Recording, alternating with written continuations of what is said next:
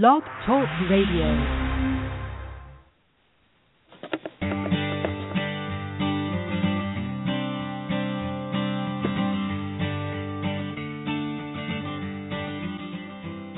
Hi, and welcome to The Art of Film Funding. I'm your co-host, Claire Papin, along with Carol Dean, author of the best-selling book, The Art of Film Funding.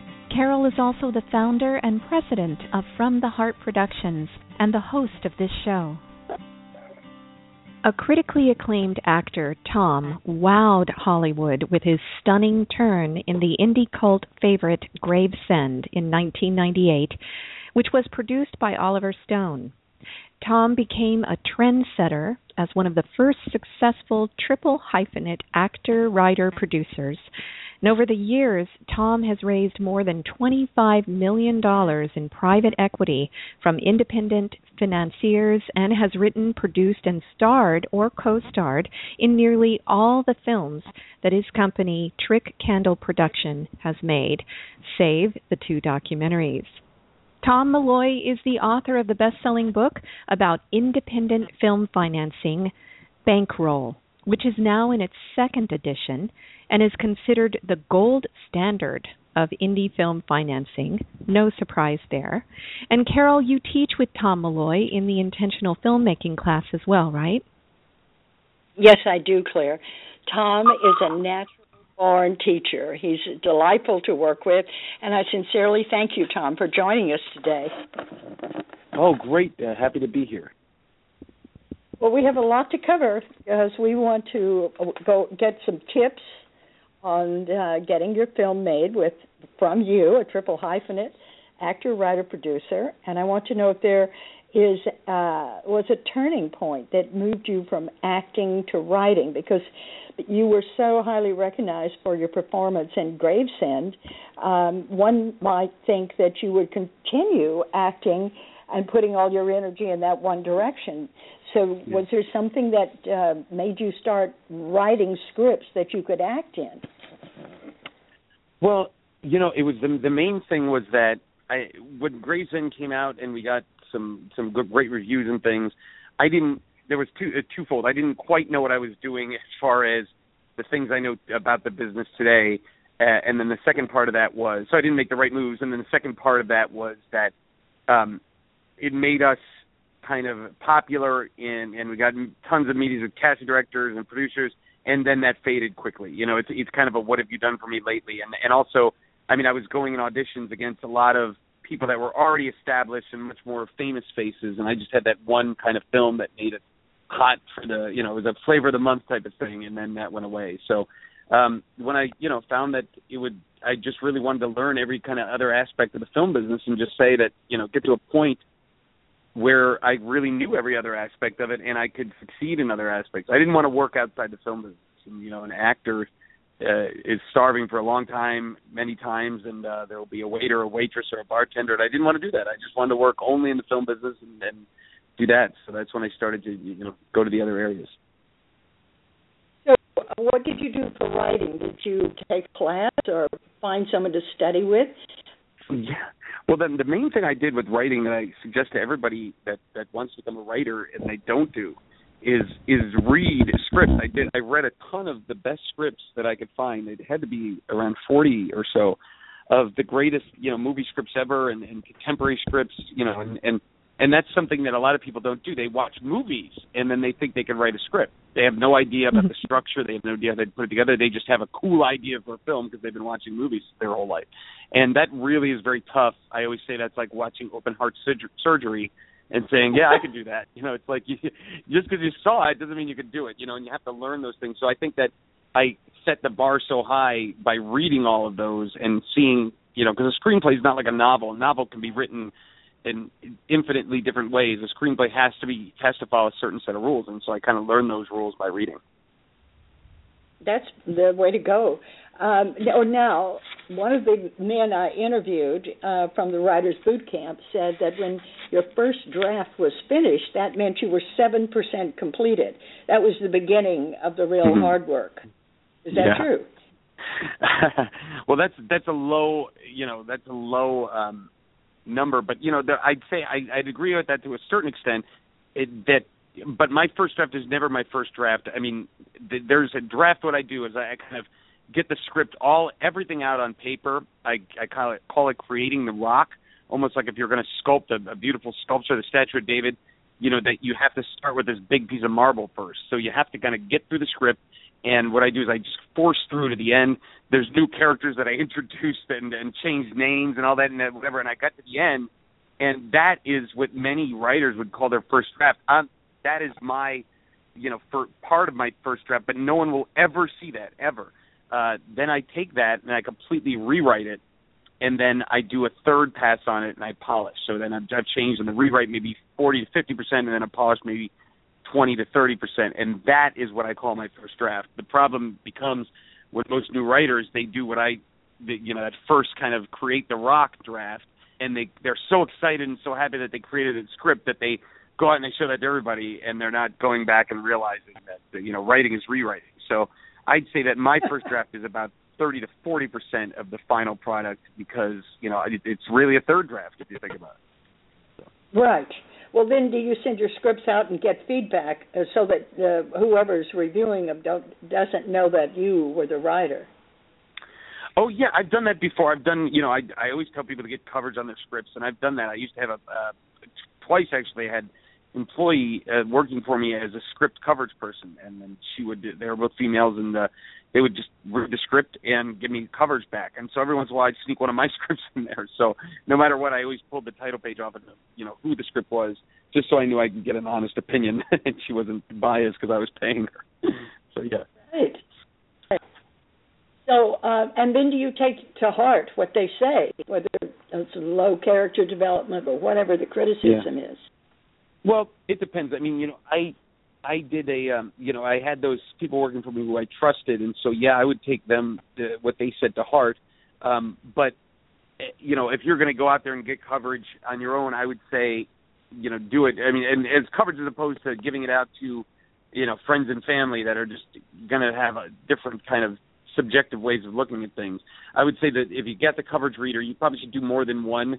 3 would be ideal, because then if you could look for trends, if one says the dialogue's weak, that could be, but if all 3 say the dialogue's weak, you probably have weak dialogue. So you want to look for trends. So it's always better to have more than one person commenting on your script. Right. Well, you have a very large percentage of your scripts that are sold or optioned, right? Yeah.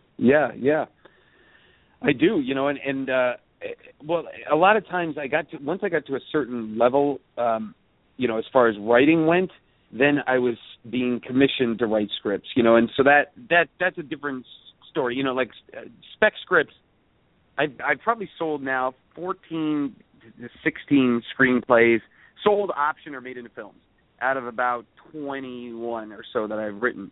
Out of that 21, I would say maybe 5 were spec scripts, meaning they weren't commissioned to begin with. Meaning the spec scripts were for a purpose. Like it was, okay, this was the job that was coming up, and I needed to write the script for that, and this was the amount of money they were giving me. So that it's not spec script. I mean, a spec script is just an idea I had, and I put the script together, and then I went out and tried to get it sold or made into a film. So only about 5 of those. The rest were commissioned jobs. What do you want? This is the story you want? Okay, here's my resume, so to speak. They could read one of my past scripts, and then we make a deal. Okay, here's the money. I'm Writers Guild, and here's how you're going to have to pay, and this is how we make it. Wonderful. Well, how did you get in the Writers Guild, Tom? Well, the easiest way to get in the Writers Guild is to have and it's not easy by any means, but have a film be a Writers Guild signatory. And it was so happened that a film I did called The Alphabet Killer had a good budget, over about $2.5 million, and Rob, the director, wanted to bring in his he had a polish guy that was going to come in and just shape some of the dialogue, plus he knew some police procedural stuff. So he was going to come in and add to the screenplay, and because of that, he was Writers Guild. So we had to be Writers Guild because of that. And then we went, then I was automatically in the union because it was now a Writers Guild project. But, the other way, if you don't have somebody coming and rewriting with you, is that, you encourage the production to become a Writers Guild signatory. It's not really that's no charge for them to become a signatory. They're just going to have to pay more on the fees. But, if your screenplay is good, hopefully they'll be doing that anyway. Oh, that's great. So you charge the Screen Guild's fees, but people do come to you and say, here's an idea I have for a film, and then you write it for them. Yeah, I've done that before. It's, it's the key was it was like everything else in this business. It was better years ago. That same conversation was able to give you a certain amount of money back then, and now it's less. But that's okay. Once you can get a certain reputation and you can deliver a certain quality script, then you should be able to get work for it for a long time. Right. All right. So I know from the classes that we teach together that you say a lot of times the investors don't read the script; they read the overview. So I guess the overview and the pitch have got to be dynamite to make the sale or get them to the point where they do want to read the script or just give you the money. Tell me about that. Well, yeah, it's that does happen a lot. The investor has no idea what the script is. He just, maybe looks at the synopsis, or she, and I think that's just that's the way that they want to be involved with the movie. They want to be involved in a certain percentage, especially HNIs, which I refer to in my book, high net worth individuals, especially HNIs that are super, have a ton of money, usually don't have that much time. And so for them to sit, and kind of commit all that time to reading your screenplay is just not going to happen. So that's where, it comes in that you have a great synopsis, a great business plan, and that's enough for them to say, I want to invest in this movie. A great pitch, all these aspects that I taught in the class as far as, pitching your film and having the business plan and having the numbers right and don't have any insanities and all those things. When they come together, that at the end of the day, that's it. That's all you need, and they don't need to read the script from start to finish. They really don't need the script. By then, they've got a high percentage of trust in you and who you are, and they're believing that you'll be able to deliver what you say, right? Yeah, that's a big thing.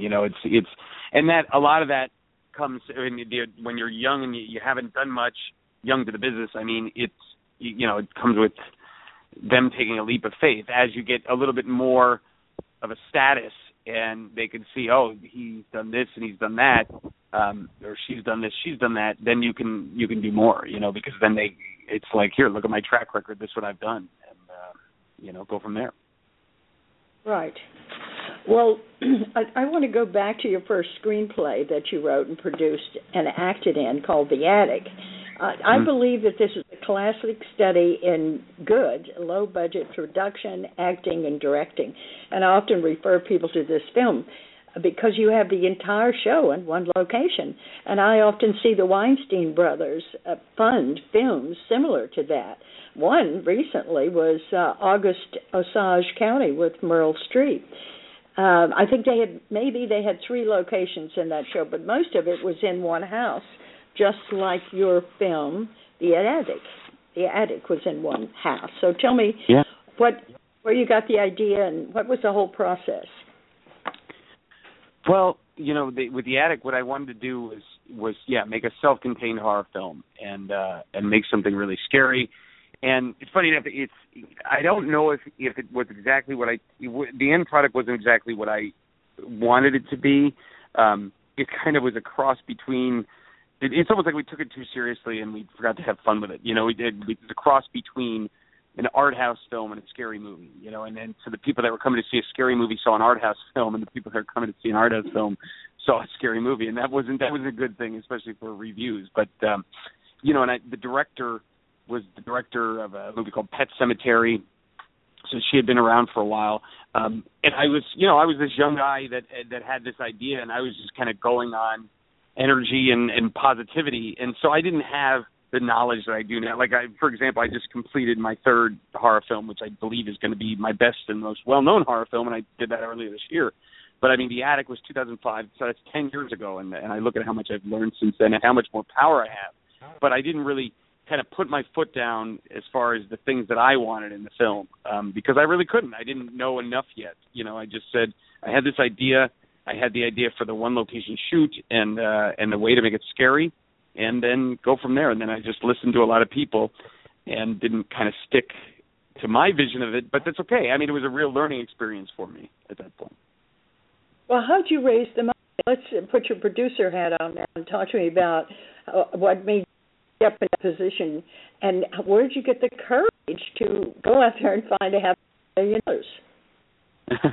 Well, the courage came from the fact that I was really wanted to be, producing a film, and there was this producer that was trying to, telling me he was getting this other film going, but it was all, just talk, and he turned out to be a liar and all this. He's just an unscrupulous guy. But the courage really came from the fact that then now my wife at the time was pregnant, and we had been married for about 1.5 years, and then she was pregnant, and so now I had a baby on the way. And so it wasn't just me and her anymore. And so that was really it. I mean, that was the proverbial gun to the head. And so raising the money, I did something that I have suggested to everybody, that goes forward, tries to fund their film, is that I went to somebody outside the film business. I went to a person, first investor I ever closed was a commercial furniture deal. And he had some success, and he funded the film. So it was my way of getting him into a movie, and now he's a movie producer, after I got him in the movie, he was a movie producer. And I will say that he and I lost touch. Every other investor in that film, I am still friends with. One of them is my closest friend and has funded several projects for me. And then another one is a good friend that I just ended up working with on the last movie to this day. So I still, keep those contacts and still have the same people that are benefactors and friends. Oh, that's really important, because you've talked in the so much about how important it is to have a long-term relationship, even in the beginning. I remember you telling us that you would spend a lot of time with potential donors, and that one guy called you at 12 o'clock at night, and you jumped up, got dressed, went over to his house and talked to him, and you closed the film or the donation or investment that night. Yeah. So tell me about that. That's a great story. Yeah, it's always, that's one of my stories, and I remember that night very well. That's one of my stories of never choose, I was going to say never choose sleep, but I really wanted to say is that, always be ready to work.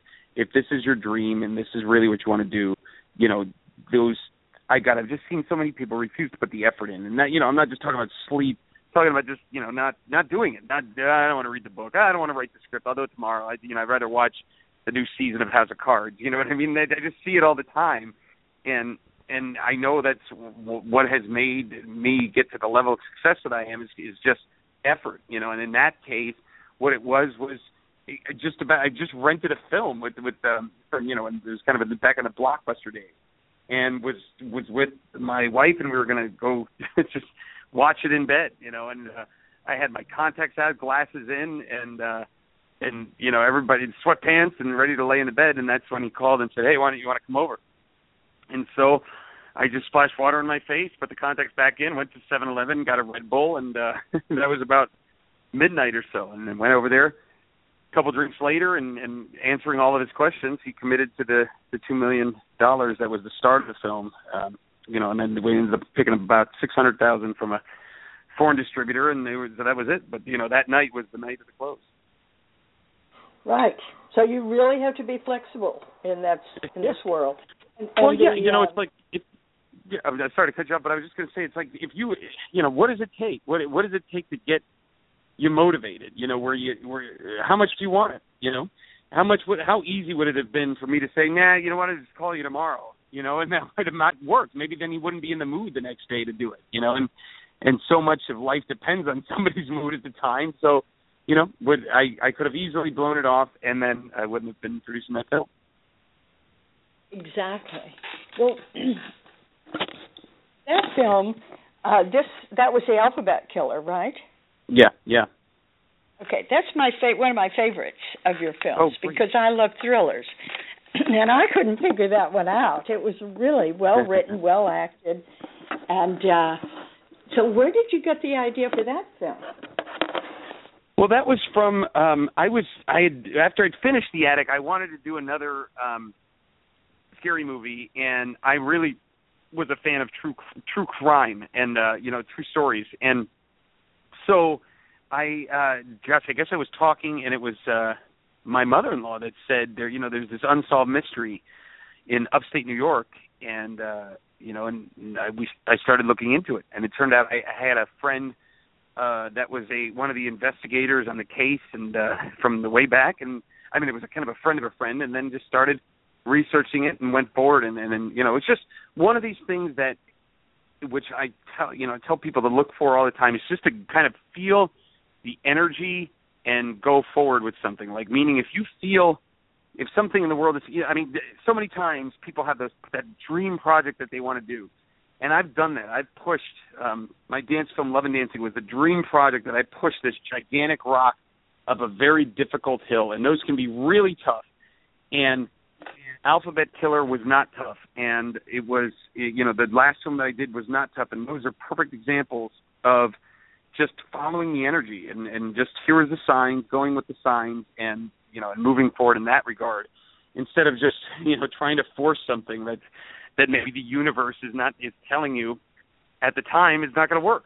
And I think that was a good lesson. So Alphabet Killer worked, and it was the energy, everything fell into place because I followed the energy and I didn't resist or I didn't try to force my will or anything. I just went with it. And this was a guy that gave you the money that night, for most of the money for Alphabet Killer, right? Yes, yeah. Great. Well, talk to us about producing, because I know there are a lot of different producers. Mm-hmm. So what are your jobs? What do you do in the producing field? And tell us how you got into that. We know how you start. We know you're a good actor, and then you decided to become a writer to write yourself some scripts. You had to go out and produce them, your scripts, to get the acting job. So it's all. What are the tips on producing, and which type of producer are you? Well, when I started as a producer, I was just really an idea man and a seller, like a salesman, and which. You can stay that way and be a successful producer. You don't have to learn the nuts and bolts of producing. I do now know the nuts and bolts of producing and had functioned as a nuts and bolts producer on a lot of films now, and that's just from learning. But I was smart enough to kind of keep my mouth shut early on to the actual nuts and bolts aspects of producing. I just see people come into things in every career and kind of think they know what they're doing, which is worse than saying, I don't know what I'm doing, you know what I mean? Or just, I think the best thing is just keep quiet and listen and try to figure it out, and so that's what I did is over my kind of knowledge as far as the nuts and bolts producing just got bigger and bigger each film. And now it's like there's no producing job that I can't do. So it's like I come from the last film, it's like I got the idea, I put together my entire kind of pitch, the package, everything, went out, raised the money for it, then, brought on the director, helped cast the film, brought on the cast director, locations, crewed up the entire film. It's not every single crew member, but the main key people that then they brought their teams, closed the deals, shot the film. When I was done with the film, supervising the editing, which is going on right now, and then that now it's going to be selling it. And I'm already kind of pre-teasing about some of the sales and trying to get people excited about it. So, it's a whole A to Z process that I now do. Whereas years ago it would just been, maybe raising the money, getting the idea and raising the money, and then helping with sales. It's like with that's what I did for The Attic and the Alphabet Killer, because I wasn't really anybody that knew what he was doing as far as the nuts and bolts producing. So now I do. Fantastic. Well, the film you were just talking about, is that called Screamers? Yes, that's the one that I did this year. Yes, and I hope, you said that the Alpha Killer is your favorite. This one, I believe, will take its place for you as the favorite, because it's really good. Oh, good. Yeah, well, then, where is that? You say, is it coming out on Amazon soon, or what's happening? Oh, no. It's that was the Amazon was a TV series that I just did. Screamers is we're trying to go gigantic with it. I mean, we're trying to do wide release, trying to sell it. I'm already, when I talked about teasing, I'm already talking to distributors that are big distributors, that have done gigantic films and with wide theatrical releases. And I want to mimic the kind of release routine of a movie like It Follows, which came out this year, or Unfriended, which were both around $1 million, which was, same around the budget for Screamers, or a little bit less than that.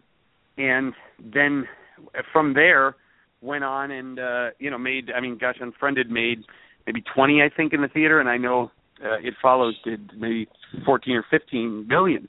So that's what we really want to do. And we have franchise potential with this and everything. So this is hopefully the quote-unquote big one that we've been waiting for. So we'll see. Oh, exciting. Well, Tell us about franchise. You must be learning about that. Yeah. What have you learned?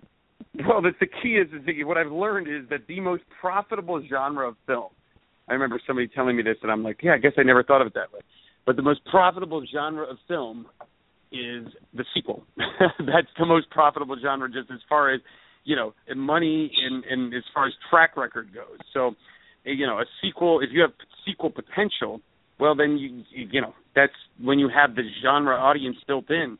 You have a fan base from the first movie, or the first and second movie, or the trilogy of movies, or whatever, and then that's how you get something going. You know, that's how you have, you know, when you're up to, like, for example, a movie like Saw, which cost about $1 million to make the first one, and then I believe they did 7 or 8 after that.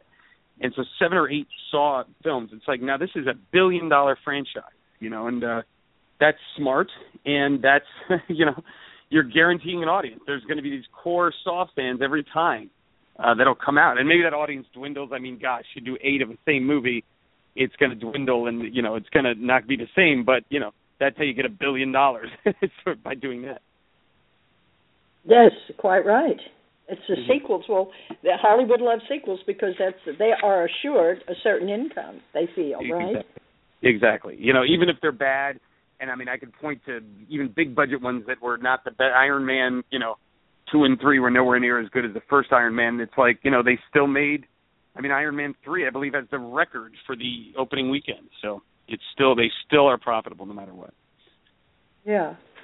Well, because when you go to raise money, everyone wants to know, where do you go? And I know you say get out of Dodge, get out of L.A., and you look really for entrepreneurs, it sounds like, or businessmen who would like to be a producer in the film world. Is that right?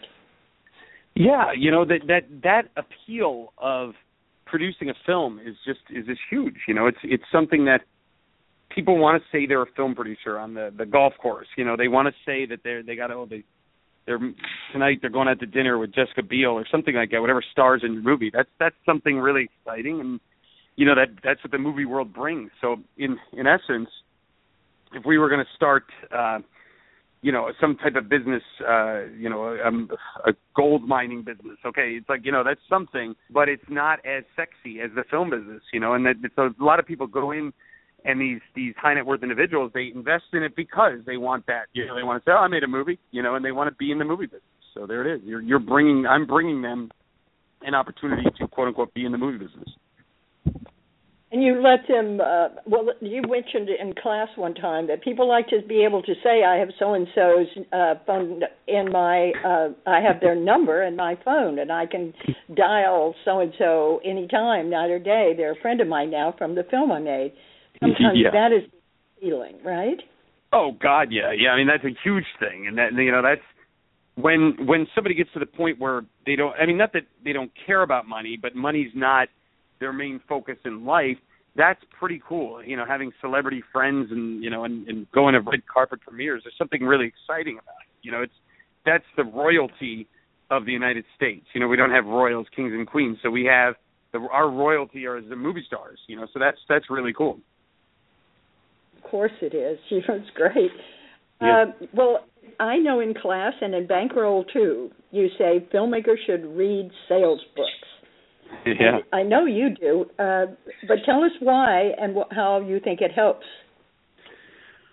Well, I think it's extremely important to sell yourself. You know, I think that's a major key, is that when you're selling, when the investor you're approaching the investor and asking him or her for an investment.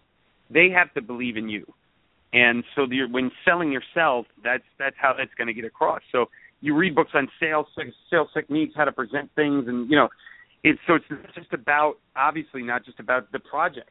So when you're there and you're selling yourself, that's when something gets made. It's like when I presented Screamers, it was a great budget and a great idea, and I did the pitch, but the investor was more about, so what have you done and this and that, and he was more about my history, and so that was a thing. I was selling myself as well as the movie.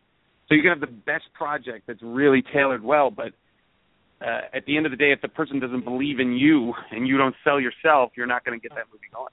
Right. No, I've heard you take people's pitches in the class and turn them around into stunning pitches where sort of humming and hawing around on what they want to say, and you come in and say bang, bang, bang, and it just takes you to a 10.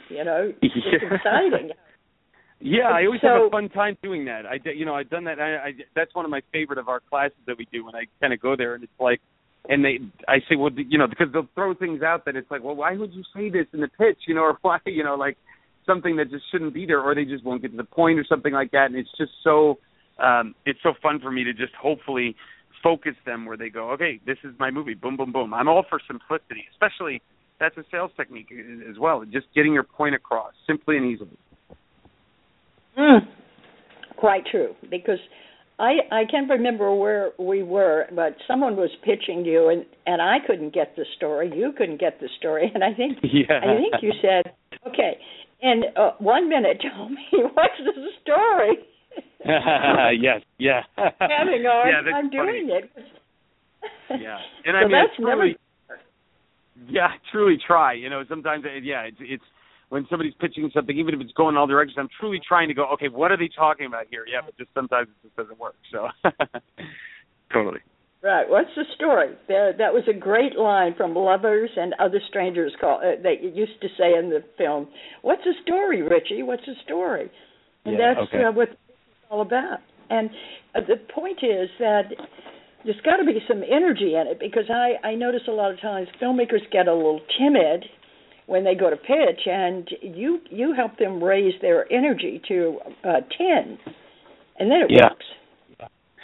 Well, yeah, if you go in there and you pitch with low energy, that's just, it's not what somebody's going to be excited about. You realize that you have to get that person, that check writer, excited about your movie. That check writer, that distributor, that producer, whatever. And, just going in there and, giving a whatever, if we're going to put energy on a scale, giving a 3, hey, it's my movie and blah, blah, blah. It's like that's what I just can't see how you believe anyone is going to fund your movie. Anyone is going to give their hard-earned money and write you a check and believe in you. You got to go in there and say, this is the movie, and that's when something gets funded. Exactly. And always be closing is your line. I love that line. Yeah. Well, actually, no. Always be closing is actually not my line. Always be closing is a very famous sales line. Always be pitching is my line. ABC. Here's your line. Sorry, that's right. No, that's okay. That's okay. Yeah, no, it's very close. But I'm always pitching. A project. I always have something. It would be impossible, at least in my world, for you to come say to me, what do you got? And me say, nothing. I'm not really working on anything. I can't imagine saying that. So if somebody's there and they have money and they're ready to go, I will find a film. And that really extends. I mean, you could come and tell me I have $500,000. I want a sports-based African-American film. I will have that film for you. I'd say, sure, I can get that. And I'd have that film for you within a day or two. And so that's what I do. That's what you do, right. Well, actually, tell us more about the film this TV show that you created. I think that's so exciting. It was the indie TV. Tell us how that happened and give us an intro into that new world. Well, yeah, the key, I think, is there's a lot to go over there. I outlined it. I have this course with Jason Brubaker called the Film Finance Guide, which we'll probably touch on. But, if you go to filmfinanceguide.com, that's there. But what we did is we wanted to put some other items together because that was I think it's a $67 item.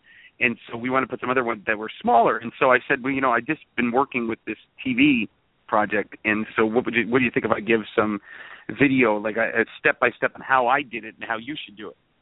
And so I recorded. It's over an hour of just these maybe 10-minute little clips of, talking it through and how to get there. And I don't know, honestly, because he handles the back end. I don't know if it's selling yet.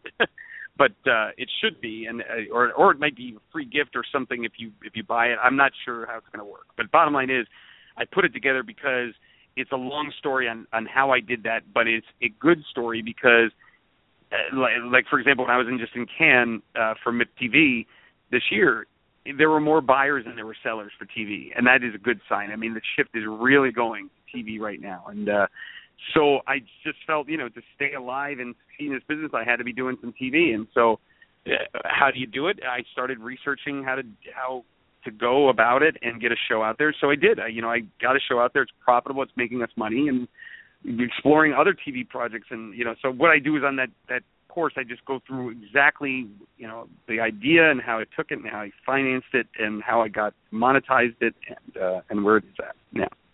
Okay. Well, let us have Jason Brubecker's site so they can find it, or your site, or both. Yeah. Well, the best way is to go to filmfinanceguide.com. And I believe that it's on there. If not, email them and ask if, when is this video coming up with, Tom Malloy talking about how to finance and, how to make independent TV. But I believe it could already be up. Again, that's not my thing. I just make the content. I don't put it on the site. So he does the selling, as you know. Well, tell me about the Film Finance Guide. What does that contain? Oh, that is fantastic. That was a thing that I had initially put together a series of audio recordings called Get the Gold. That was really basically like a 5-hour, and I think it was almost 6-hour seminar on film financing. And so what we did is Jason got together with me, and I took that Get the Gold, and we added other things like some audio things, like as far as pitching an investor, like some cold calls and some warm calls. And we actually simulated these. We put them into scripts. Then we gave documents like checklists and things like that. So it's all together, checklists, what you have to do to close investors. And we put it into this thing called the Film Finance Guide. We started selling it out there, and initially I think it was $100, and now it's been lowered because it's been around about a year and a half. But the bottom line is, with all the sales that we've had, not one person has ever returned it, which is a money-back guarantee. And I always thought that was such a great sign. I think one person thought that it was my book or something like that, and then immediately said, oh, wait, I was just trying to buy the book, and we just gave him his money back. But they, as far as everybody else, no one has said that it's not worth it. I think that is the amount of value that we pack into $67 is unparalleled. We really gave you the farm on that one. So I'm proud of it. I'm really proud of it being out there and just, a resource for film. Great. Yes. That's what it takes. 5 CDs is nothing. You're just getting into the real nitty-gritty because there is so much to learn, Tom. That's great. Yeah, totally. Now, you do give consultations to writers and producers, right, who want to take their scripts to the screen? Well, on and off. It's always been a thing for me that it's just on and off. I'm a working filmmaker. Some people are just do the education, which is fine, and that's great. And they're just been out there. Maybe they're done, or they're retired, and they're just out there kind of educating the masses, which is fine. I'm a working filmmaker, so it's very tough for me to do consulting except for in the middle of jobs. It's like there's been times where I said, okay, I don't have a project coming for the next 6 months. Let me reach out, and I can help people on their projects. But then there's been times where I'm in the, of course, when I'm in the middle of shooting, I get, 6 calls for people wanting me to help with their film. And, I just can't do it. So it's on and off. I used to have a site where I was trying to farm it out to other producers that I knew, and I couldn't handle it because my focus is always on filmmaking. But that all being said, when people do email me and they ask, and, it's like, if I can't help you, I'll refer you to somebody else that can. And and if I don't get back to you, email me again. Stay on it. Again, it comes back to how much do you want to get your film going.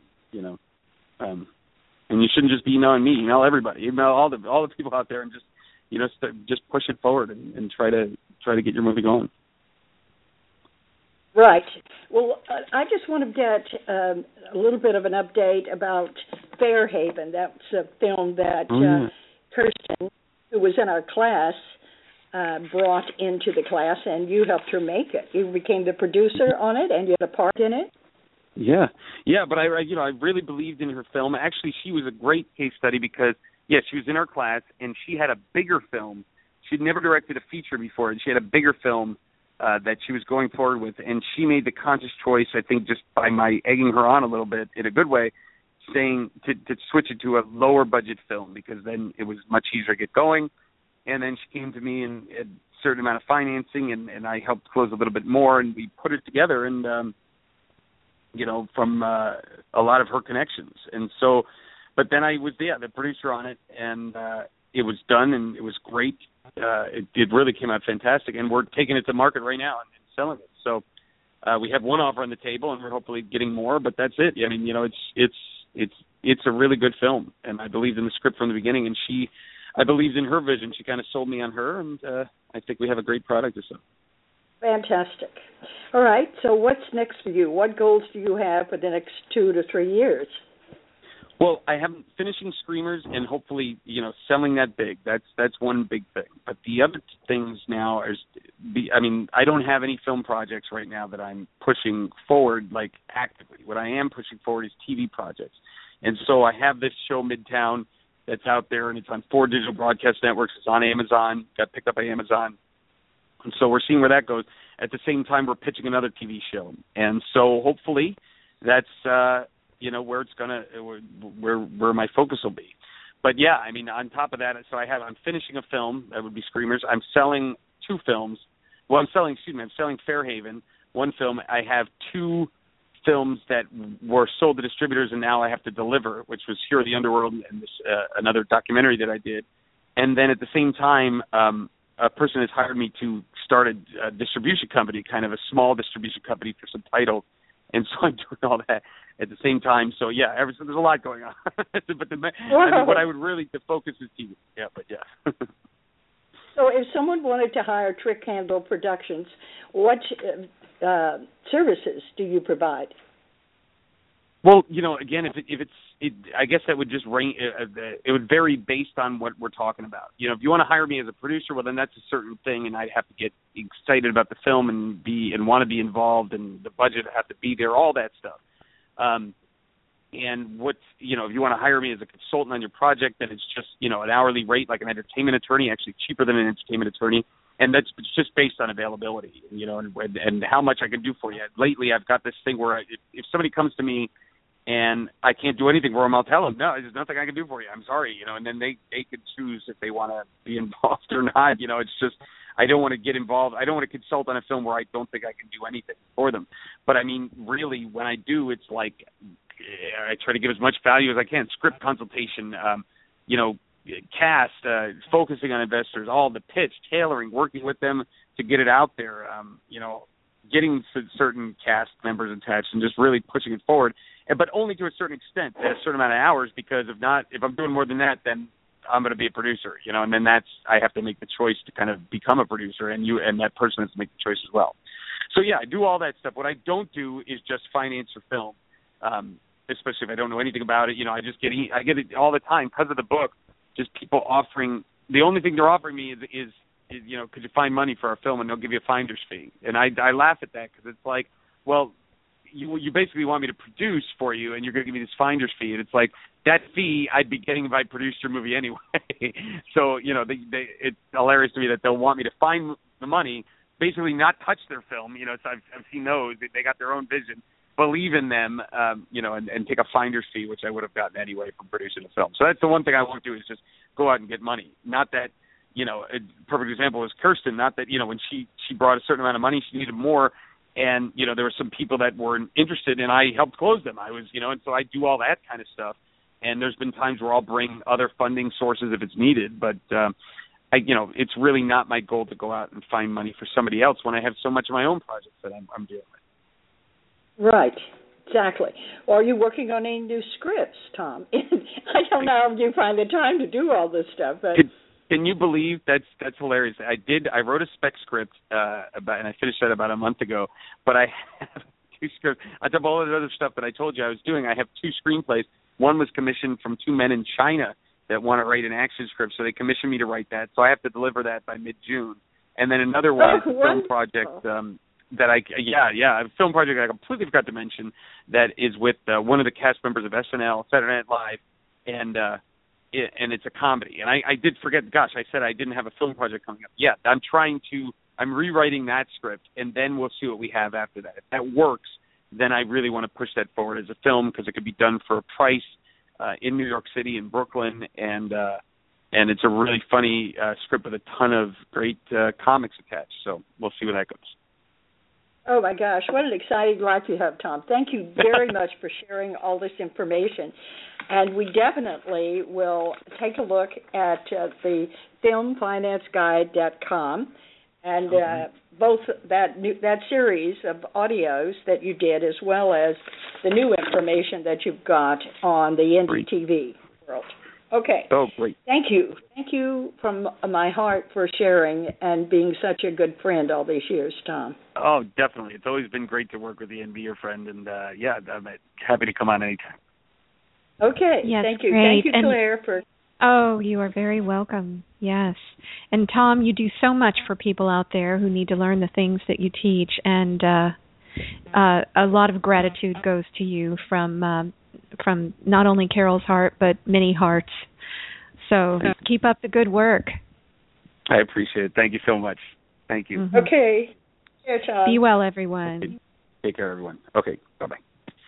Bye. Now, in its second edition, Carol Dean's popular book, The Art of Film Funding, has 12 new chapters to cover all areas of film financing and how to avoid expensive pitfalls. Learn how to start with an idea and end with a trailer, how to make an ask for money, create your story structure and your trailer, legal advice, fair use, successful crowdfunding, how to ask for music rights, and what insurance you can't shoot without. Available on Amazon under Carol Dean and at FromTheHeartProductions.com. I want to remind our listeners that David Raiklin is a brilliant and talented award-winning musician who scores films and can compose music for a trio or for a full orchestra. David is a very good friend to the independent filmmaker and comes highly recommended by From the Heart Productions. If you need music to help tell your story, please contact him at davidraiklin.com. That's David, RAIKLEN.com. And Carol and I want to thank you for tuning in to The Art of Film Funding. Please visit our website at FromTheHeartProductions.com. You can also find us on Facebook and Twitter. Good luck with your films, everyone.